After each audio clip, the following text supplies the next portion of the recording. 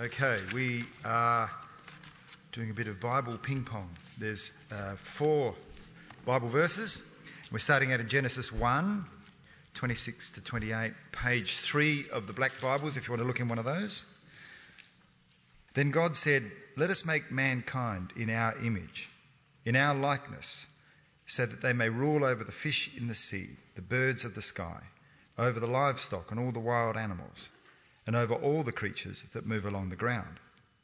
So God created mankind in his own image. In the image of God he created them. Male and female he created them. God blessed them and said to them, "Be fruitful and increase in number. Fill the whole earth and subdue it. Rule over the fish of the sea, the birds in the sky, and over every living creature that moves along the ground." In the next page in the Black Bibles, we're doing Genesis 2, 15 to 25. The Lord God took the man and put him in the Garden of Eden to work it and take care of it. And the Lord commanded the man, "You are free to eat from any tree in the garden, but you must not eat from the tree of the knowledge of good and evil. For when you eat from it, you will certainly die." The Lord God said, "It is not good for a man to be alone. I will make a helper suitable for him." Now the Lord God had formed out of the ground all the wild animals and all the birds in the sky. He brought them to the man to see what he would name them. And whatever the man called each living creature, that was its name. So the man gave names to all the livestock, the birds of the sky, and all the wild animals. But for Adam, no suitable helper was found. So the Lord God caused the man to fall into a deep sleep. And while he was sleeping, he took one of the man's ribs and then closed up the place with flesh. Then the Lord God made a woman from the rib that he had taken out of the man, and he brought her to the man. And the man said, "This is now bone of my bones and flesh of my flesh. She shall be called woman, for she was taken out of man." That is why a man leaves his father and mother and is united to his wife, and they become one flesh. Adam and his wife were both naked, and they felt no shame. Now we're going on to Ephesians chapter 5. It's on page 1820. Ephesians chapter 5, 22 to 33. "Wives, submit yourselves to your own husbands, as you do to the Lord. For the husband is the head of the wife, as Christ is the head of the church, his body, of which he is the Saviour. Now as the church submits to Christ, so also wives should submit to their husbands in everything. Husbands, love your wives, just as Christ loved the church and gave himself up for her, to make her holy, cleansing her by the washing with water through the word, and to present her to himself as a radiant church, without stain or wrinkle or any other blemish, but holy and blameless. In the same way, husbands ought to love their wives as their own bodies. He who loves his wife loves himself. After all, no one ever hated their own body, but they feed it and care for their body, just as Christ does the church. For we are members of his body. For this reason, a man will leave his father and mother and be united to his wife, and the two will become one flesh. This is a profound mystery, but I'm talking about Christ and the church. However, each one of you must also love his wife as he loves himself, and the wife must respect her husband." Now we're bouncing backwards to Malachi chapter 2. It's on page 1493, verse 13 to 16. "Another thing you do, you flood the Lord's altar with tears. You weep and wail because he no longer looks with favour on your offerings or accepts them with pleasure from your hands. And you ask, 'Why?' It is because the Lord is the witness between you and the wife of your youth. You have been unfaithful to her, though she is your partner, the wife of your covenant marriage. Has not the one God has not the one God made you? You belong to him in body and spirit. And what does the one God seek? Godly offspring. So be on your guard and do not be unfaithful to the wife of your youth. The man who hates and divorces his wife, says the Lord, the God of Israel, does violence to the one he should protect. Says the Lord Almighty. So be on your guard and do not be unfaithful.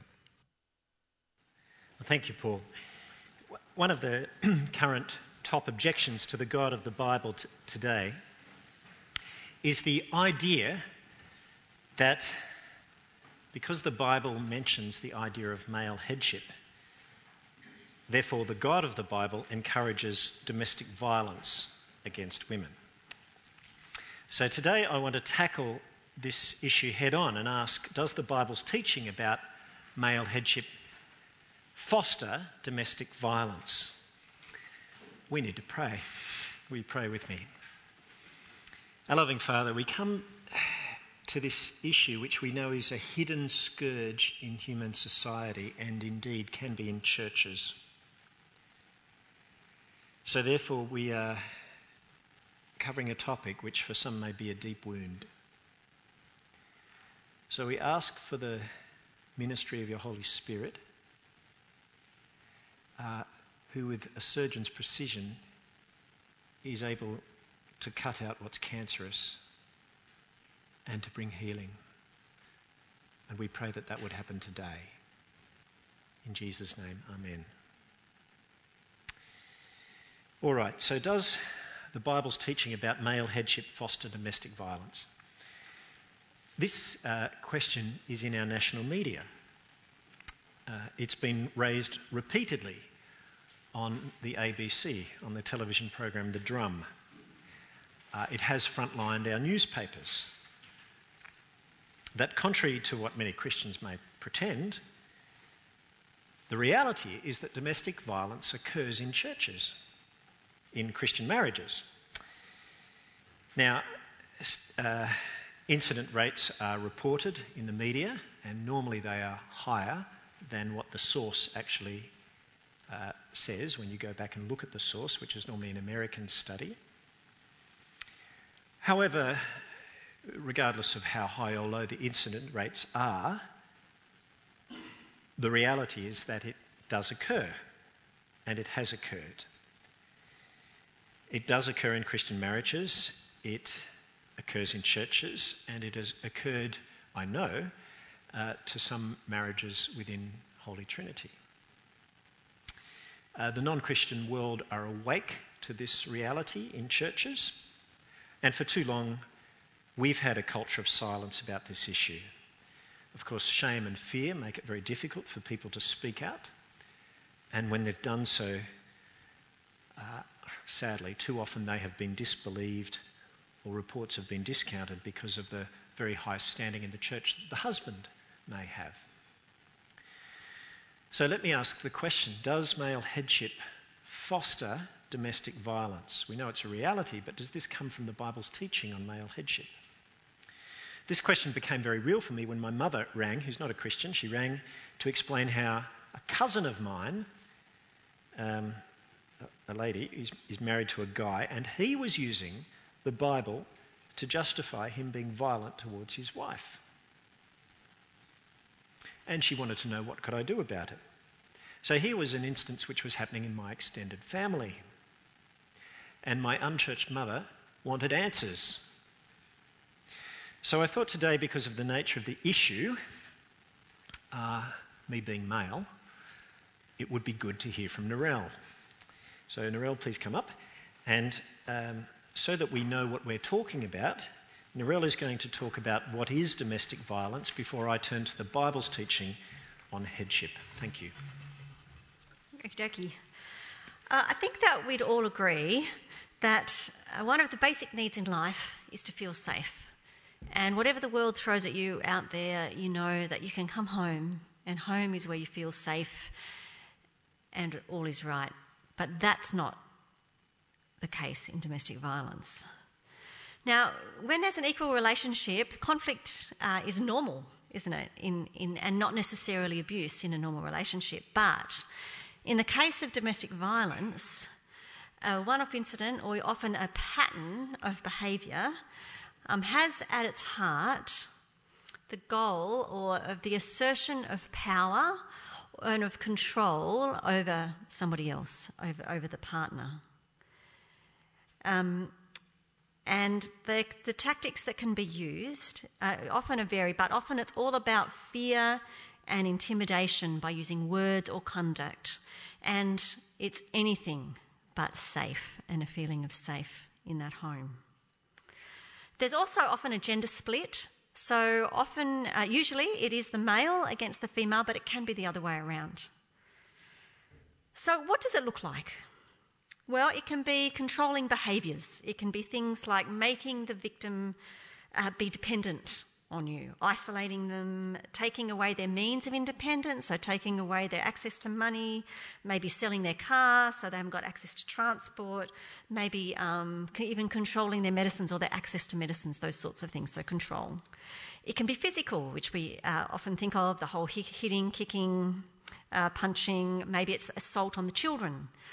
Maybe it's physically destroying stuff, destroying objects, even destroying the victim's, treasured possessions, things like that. It can be verbal, so it can be shouting, yelling, name-calling, tirades. It can be intimidation, frightening the victim with threats to harm the children or to harm the victim.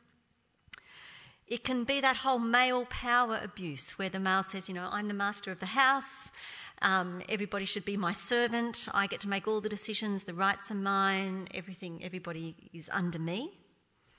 I should have more money, blah, blah, blah. It might be pressure tactics. So things like threats of withholding things, withholding money, withholding your phone, your internet access, threats to harm himself. Maybe lying to family and friends about the victim's behaviour. It can be sexual abuse, so any sort of unwanted sexual behaviour. It can be disrespect, humiliation, so putting the partner down, especially in front of others, not listening to them when they're talking, not responding, maybe interrupting them, stuff like that. It can be really just dismissing the partner's feelings and opinions. It can be breaking trust. It can be playing mind games, things like, driving the car and driving it really erratically so that they're showing that, I've got power over you, I could run into the tree if I wanted to. Isolation, monitoring phone calls, internet, social media, telling them where they can or can't go, that sort of thing, locking them in the house. It might even be that whole sort of harassment, so continually checking up on them, following them, monitoring what they're doing, having a GPS on them so they know exactly where they are every minute of the day. And then there's also that whole spiritual abuse idea, which is that idea of using scripture to either justify your control over them or justify your violence, that sort of thing, demanding certain behaviours and maybe saying that if you don't do what I say, if you don't do this sort of behaviour, you're going to go to hell because you're not doing what's right. It could be, or just criticising beliefs, not letting them go to Bible study, women's groups, that sort of stuff. It's just such a horrible list of stuff. And some of these things, just in themselves, may really just be a symptom of really poor relating, but others of them are really just a one-off, done only once, is abuse. But what, remember, makes the abusive relationship is these patterns of behaviour that are all about exercising power and control over someone else. So domestic violence is wrong, it's a crime, it harms the victim, it harms the children who are witnessing it. And it occurs at all levels of society, and like Chris has said, it occurs in our churches. The sad thing has often been minimalised, it's been discounted, disbelieved, but it's never excusable, and whenever it's identified, it really needs to not be allowed to continue. And it's not just a relationship issue that, just relationship counselling will help. No, it's an issue of violence and abuse and sin, and it needs to be dealt with. That's it. Thank you, my darling. All right. With that introduction to domestic violence, we come to the question, does the Bible's teaching on male headship foster that? Before I answer, I want to clear the ground by making two key points. First of all, domestic violence is never sanctioned in the Bible, ever. So it's not something God approves of, it's not something he encourages, it's not something he commands. In Malachi chapter 2, God says, I hate a man's covering himself with violence as with a garment. Pretty clear. Now, of course, sadly, there are instances in the Bible of domestic violence having been recorded. This is not to justify it or to encourage it. Remember, there are many sins recorded in the Bible from which we need forgiveness. The Bible's very realistic about how ugly human sin is.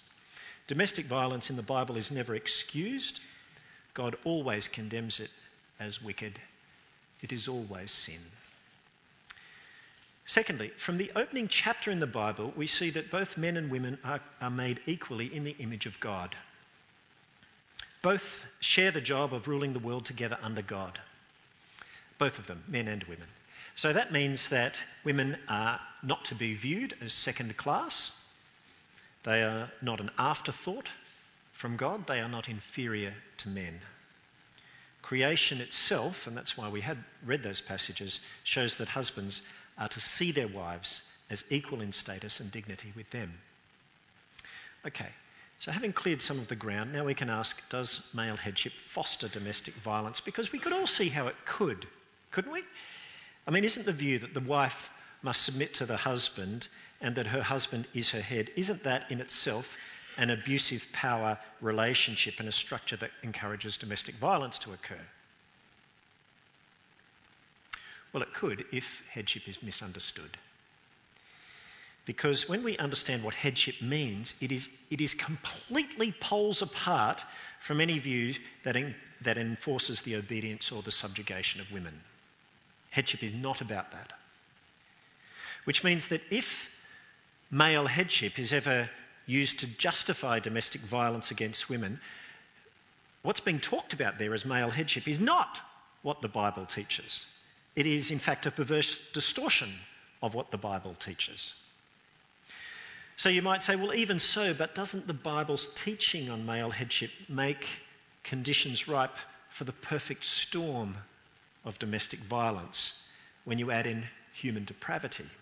That is, here's an equation for you mathematicians out there, does male headship plus human sinfulness equal domestic violence?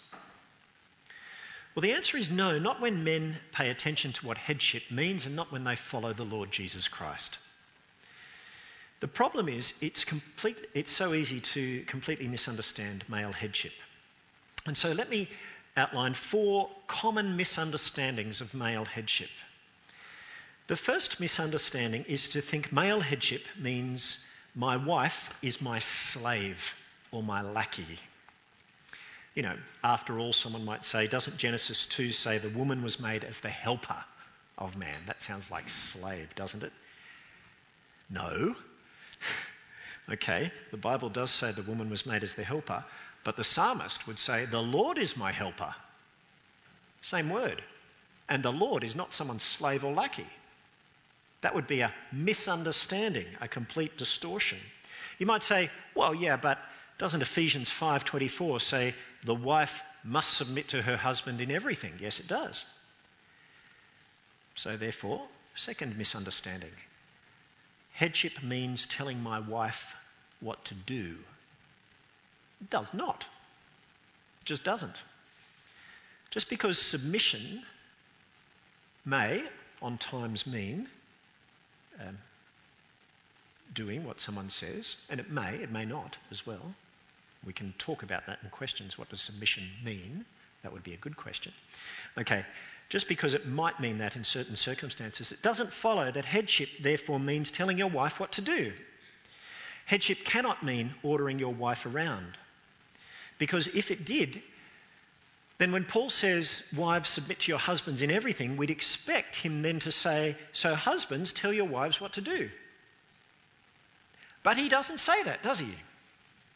He says, husbands, love your wives. That's what headship means.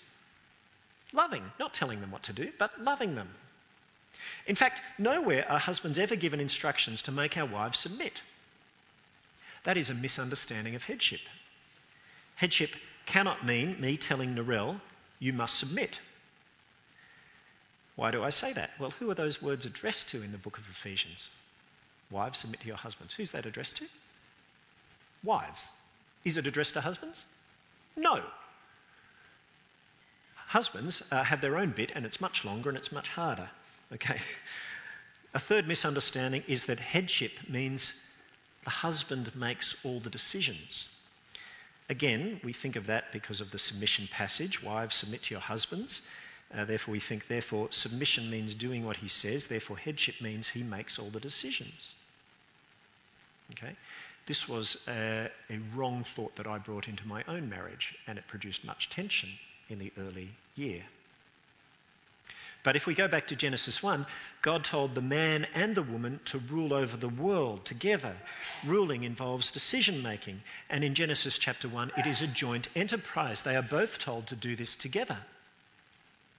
In our own marriage, of course, I will make some decisions, but not all of them, because I have learnt that on many issues, Narelle is much wiser than I am. And therefore, it always makes sense to listen to her. Okay, a fourth misunderstanding is that headship means making my wife submit, as if submission is something to be forced upon a wife, that husbands are entitled to use a heavy hand. Again, where is a heavy hand of a husband against a wife ever sanctioned in the Bible? It's just not there. That's wrong, a wrong understanding. If husbands want to know what exercising authority means, we need only look to Jesus, the one who has all authority. And yes, he never married, but he did have all authority over his disciples. Many women followed him as well. He had authority over them. But how does he use it? We never see him beating up anyone. We never see him shouting at his followers. We never see him calling them names, ridiculing them. We never see him saying, "You must submit." What we do see him doing is teaching, leading by example, involving them in what he's doing, being patient with them, patient with their weaknesses, setting them challenges, helping them, stretching out his hand to save them, looking after them when he is tired but they are weary and hungry. That's loving headship. He's the model, you see. He tells us he shows us what headship is. So we misunderstand male headship when we define headship and submission as an abuse of power. And we also misunderstand headship and submission, this is a bit more tricky, when we define them in reference to each other. And this is where many of the problems arise in biblical sort of interpretation. Wives, submit to your husbands as to the Lord.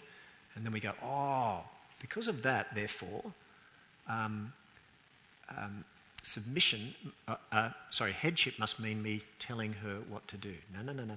That's defining headship and submission with reference to each other. But if you read Ephesians 5, headship and submission are not defined with reference to each other, but to Christ. So, wives, submit to your husbands as to the Lord. In other words, a wife's submission to her husband is part of her obedience to Christ. And he himself, of course, submitted. He submitted to his Father. So just as Jesus submits to his Father, a wife can say, yes, I submit to my husband because that's part of my submission to Jesus. Okay? So her submission is defined with reference to Christ himself. And similarly, a husband's headship is defined in reference to Christ, not in reference to anything his wife has to do. Husbands, love your wives as Christ loved the church and gave himself up for her to make her holy, washing her with water through the word. That is male headship. Okay? You work it out not by working out what your wife has to do, you work it out by what Jesus did. It's modelled on Christ. It's loving, it's sacrificial. It has her best interest in mind. It doesn't mean I make all the decisions. It doesn't mean I must make my wife submit. It doesn't mean I can order her around. When you look at what the Bible actually says, true male headship is defined with reference to Christ, what he did for his bride, the church, loving her, laying down his life for her.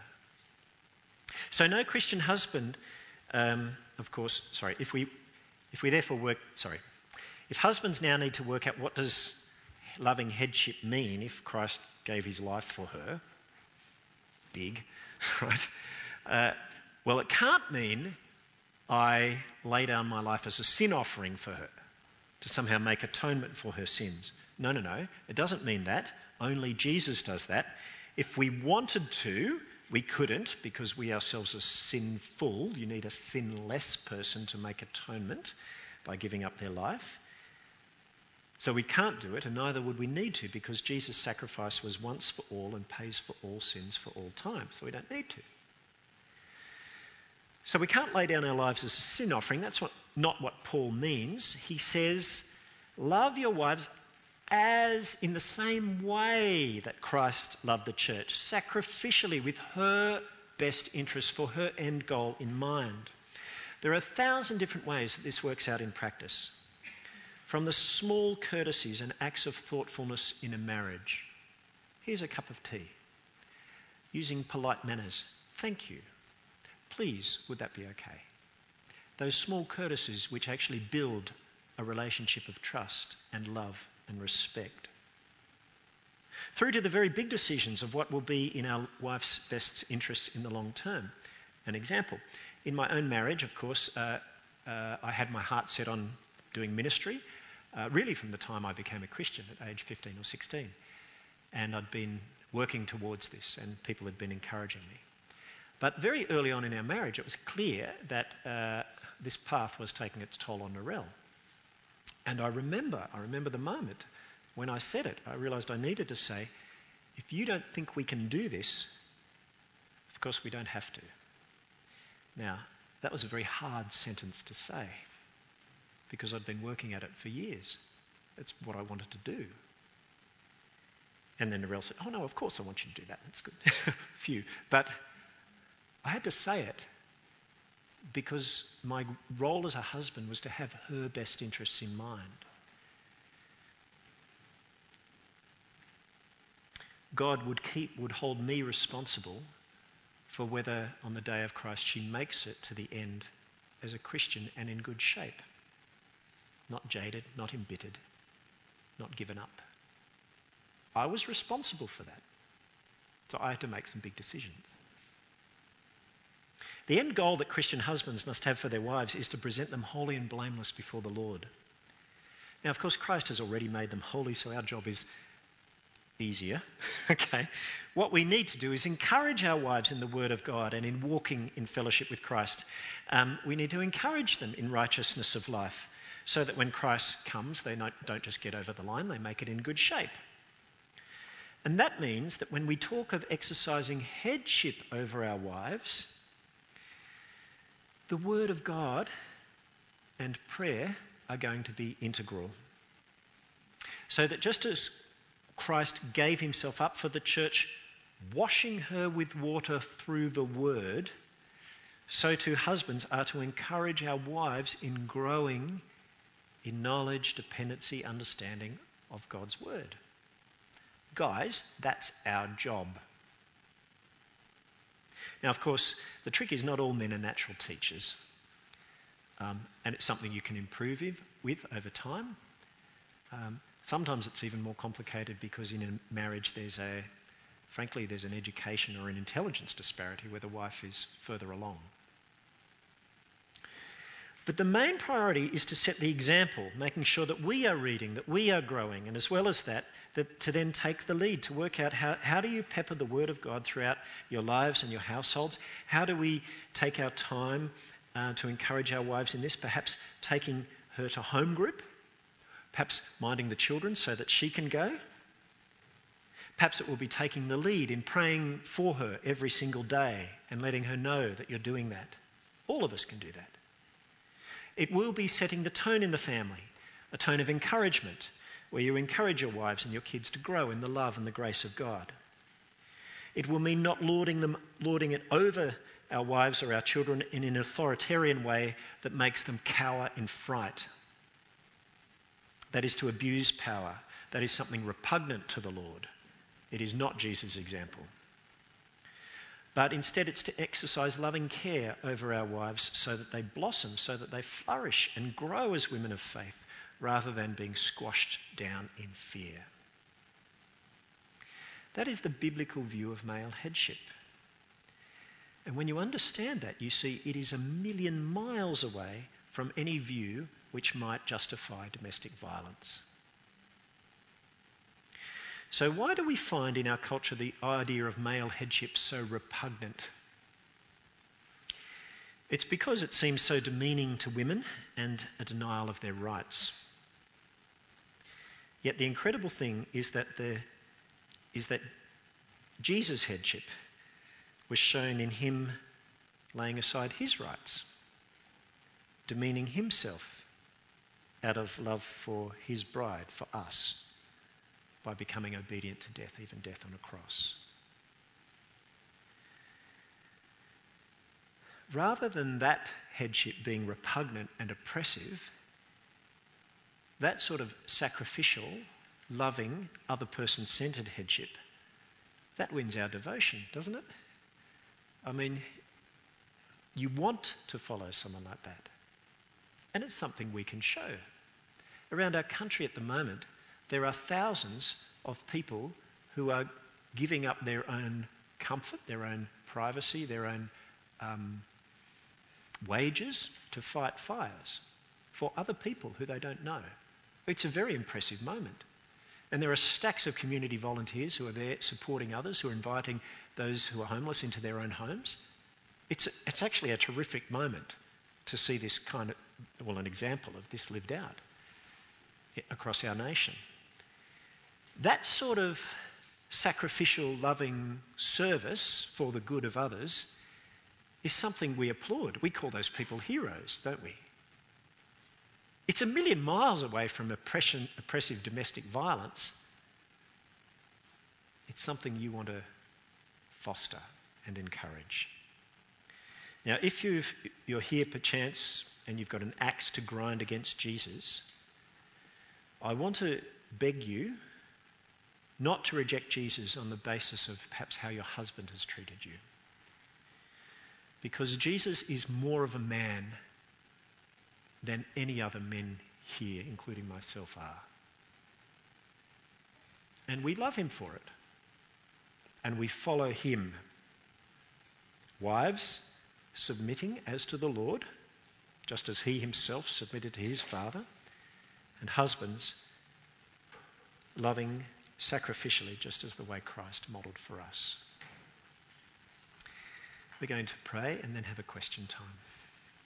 Our gracious Father in heaven,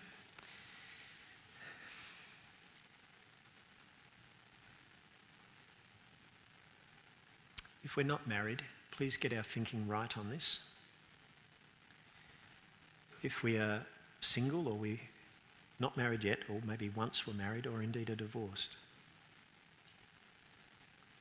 please help us to think biblically and be submissive to Jesus in our own way. And also help us to be supports for others.